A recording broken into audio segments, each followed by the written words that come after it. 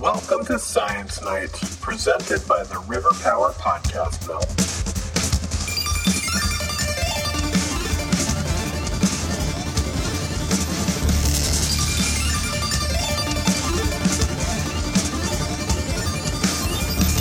Hey everyone, we are back with another episode of the Science Night Podcast. And I know it was a little late, but I was trying to record while construction was going on just outside my house, and it just was not going to happen. So I figured I would push everything back a little bit, but have an episode that you can actually hear. So with that, this episode is going to be the follow-up from our interview with Emily Cooper, and I know that was like a month ago, so a quick refresher. She is a vision scientist, and this episode is going to focus on binocular vision. And the first thing you're going to notice is that it is quite a bit shorter than most episodes are. So here's the thing about talking about vision in an audio-only format. It's really difficult to not be able to gesture to something with my hands or show you an image to go along with this. So we are going to focus on vision and binocular vision in this episode like I promised, but I am going to lean heavily on our website's show notes and links section for this episode. So listen to this for a quick primer on vision, and then head over to SciNight.com, where I'm going to have lots of videos and links that can maybe a little bit better demonstrate this point. So, without further gilding of the lily, here is our episode on binocular vision.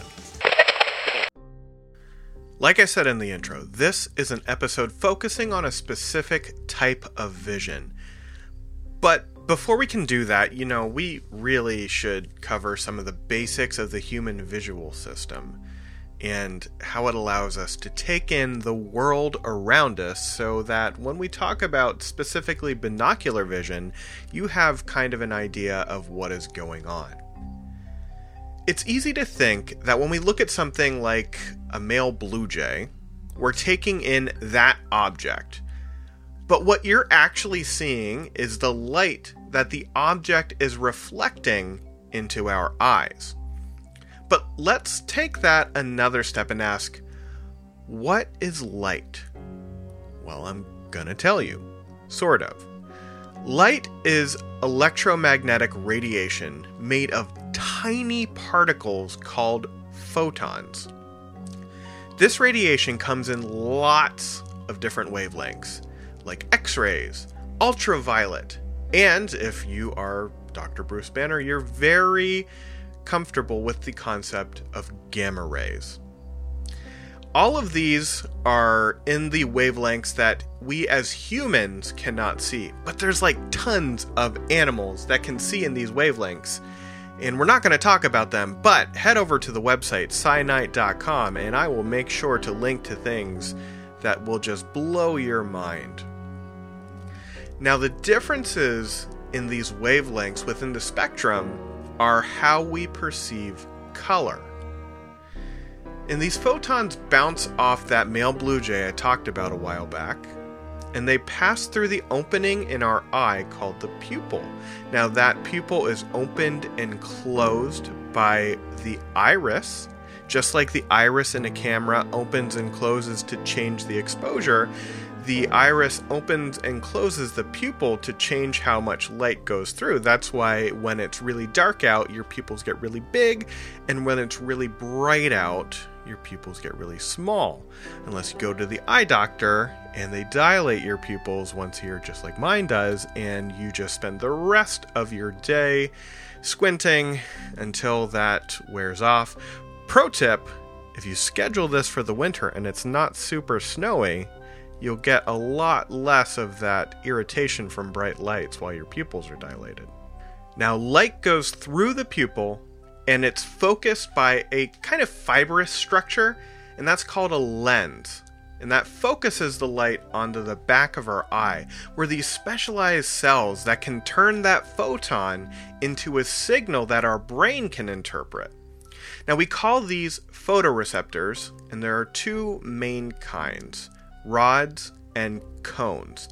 There are also some specialized light-sensitive ganglia that we are not going to cover, and we will probably never cover in this podcast, but it's really cool, and maybe there'll be a link to something you can read about on the website. Again, SciNight.com. There is a whole podcast we could do just about this part of the eye where the photoreceptors live. But the most basic thing you need to know is that the rods are important for low light vision, and the cones provide us with color vision. And there are three types of cones in most humans: red, green, and blue. And I say most humans because if you're colorblind, you lack one of these types of cones. So you might lack the green pigment, or you might lack the blue pigment, and there's different kinds of color blindness that will tell you kind of what exactly you are missing. And if you'll remember back to our angiosperm coevolutionary podcast episode, and if you haven't listened to it, you should go stop right now, pause, go back and listen to it. It's really good. I put a lot of time into it, so you'll really enjoy it, I hope. But you'll remember that I talked about how important the perception of red is to primates. Now, part of the evidence for this lies in how densely packed the human eye is with red cones.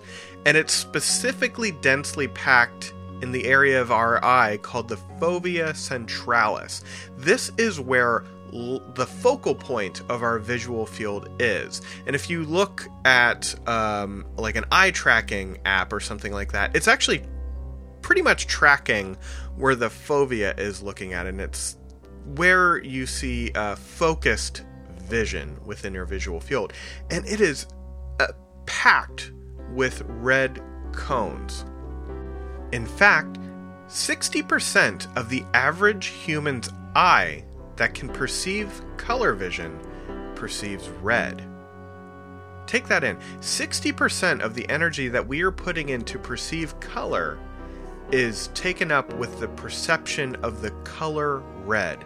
So there has to be something way back in the evolutionary lineage of primates that makes this super important. And again, listen to that angiosperm coevolutionary hypothesis episode to find out what that might be.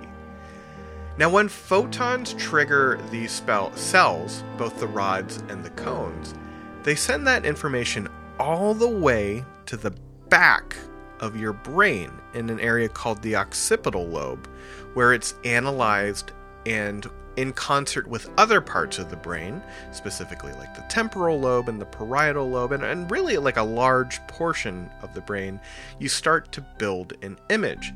Now, the reason that you see stars when you get hit in the back of your head is because the primary visual cortex is located back there. Now, don't try this at home. I'm just trying to let you know why these things are happening when things happen to you. Now, I said this was going to be a brief primer on vision, and we have covered vision. You are now not an expert in vision, but if you want to know way more about how the visual system in humans and other animals works, again, go over to our website. I'll have lots of links for you. So let's talk about binocular vision. Every animal with more than one eye has some degree of binocular vision, and that is the area where the eyes are seeing overlap. And in primates, carnivorous mammals, and raptors, like the modern bird of prey type, not the Jurassic Park kind. We're going to talk about that in another podcast. Stay tuned for more information on that. Most humans have two eyes. And that's a good thing. Humans that have two eyes also have them situated toward the front of their face, which is called frontated vision. This allows the area that each eye takes in to overlap quite a bit, and that means that each eye is basically seeing the same thing with a bit extra on the periphery. The downside is that we have a very narrow field of view. Basically, you can only see where your head is pointed. And that's different from something like a cow or a deer, where their eyes are more located on the side of their head. They can see a much wider field of view, but not a lot of that visual field overlaps. And I'm going to tell you why that is important. Having a high degree of overlap of your visual field provides you with incredible depth perception, and you'll hear that humans are generalists, and that is true. But one thing we can do extremely well is track things over a distance. It's because we can move our head independently of our body, and that we have the ability to move both of our eyes with extreme precision and have a high degree of depth perception to look at something go over a distance. Now, since our eyes are on different parts of our face, there needs to be some things that happen to make sure this whole system kind of works well. There are 6 muscles that control the position of our eye, and they are incredibly precise and sensitive. All of the nerves that control them come directly from the brain rather than passing through the spinal cord. That means that information can travel to them and from them incredibly fast. We also have a combination of voluntary and involuntary control over our eyes. And that means that you can choose to look at something. We can move our head in a direction, we can move our eyes in a direction, but to maintain focus in that visual field, they continue to rapidly move, and it's like imperceptible. And again, if you look at an eye tracking device, you'll see just how quickly our eyes maintain focus on a visual field. And you can test this at home pretty simply. Maintain focus on a single point and slowly move your head around. You'll notice that as your head moves, your eyes will stay basically in the same place without you having to really think about it. Now, as you can guess, there's plenty that can go wrong with this system. But the coolest part is the brain. When something causes your eyes to move out of sync, it'll be incredibly noticeable at first. You'll lose focus, you'll probably have like some degree of double vision, but over time, your brain can actually correct to this to a degree. I mean, if it's an extreme case, there's only so much the brain can do. But no matter what happens, if you start to see double vision or you start to lose focus, you should go see a doctor immediately. Don't take my word for it that your brain is going to knit everything together nicely. Just go see a doctor. Now, the last thing I'm going to talk about, and I said this was going to be a short one, is binocular rivalry and binocular disparity. Both of these phenomena are ways of taking advantage that while our visual system has quite a bit of overlap, the eyes are fairly independent. This is, of course, a huge oversimplification of the visual system. You can get a PhD or an MD in 20 different things that we talked about tonight. So please don't think that listening to this one podcast by a buffoon like me is going to make you an expert on the visual field. But again, head over to the website and we'll have lots of cool things for you to look at. Now, since we have 2 eyes, we can do interesting things to basically fool our brain, like presenting each eye with different images, or having each eye see an object at a slightly different angle. This sort of hacking the system is the foundation of everything from certain optical illusions to 3D movies. And I'm not going to get super in depth with this phenomenon. In fact, I have less than a sentence left on my notes to talk about. But I thought it was at least worth mentioning that these phenomena exist because it is extremely important to people who are studying applications of augmented reality and VR reality, virtual reality. Why did I say VR reality? Yeah, it doesn't matter. People like Dr. Emily Cooper this is like their area. They are figuring out how the eyes can see things independently and how the brain kind of makes everything nice and put together.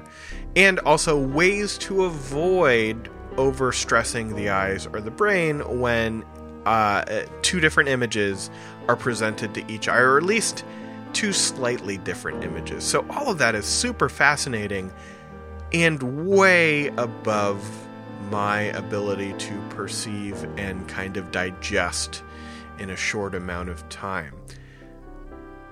I hope you found this extremely brief look at binocular vision interesting. And if it felt like I was glossing over a lot of things, I was. Like I said, you can spend your entire career studying each parts of today's episode, like our guest Emily Cooper has done. And if you want to know more, like I said, head over to SciKnight.com, where I'm going to have links to articles, videos, and, you've gotten this far in this episode and in this podcast, so I'm going to throw some fun optical illusions and kind of things that you can do at home on that page as well. So remember, SciKnight.com. Thank you so much for getting to the end of this episode and listening to the Science Night podcast. As always, I have to thank all of the brave creators over at the River Power Podcast Mill. Go over and check out the latest episode of Pulp from the Beyond the Veil, where they do kind of a radio play of my favorite Edgar Allan Poe short story, The Cask of Amontillado. It is so good. Go over, download it now. Download it on every device you have so that you will not miss it, no matter where you are. Be sure to rate and review us wherever you're listening to this, especially Apple Podcasts. Let's get those numbers up, and let's grow this audience and this community even more. You can find all of the links to our social media at SciKnight.com. You will find all kinds of cool stuff on this episode's page at the website. And also, stay tuned, because me and the guys over at River Power had a really cool meeting, and there are a lot of exciting things happening, including a potential spin-off from this very podcast with one of our previous interview guests. So again, check the website, check our socials. We will have an announcement very soon. I am so excited for this. I know that everyone listening to this will enjoy this podcast. So keep checking up. We will have more. I will be back in 1 week. I'm not going to make you wait 2 more weeks, where I will interview Dr. Patrick Gauthier. Thanks for listening, and have a great night.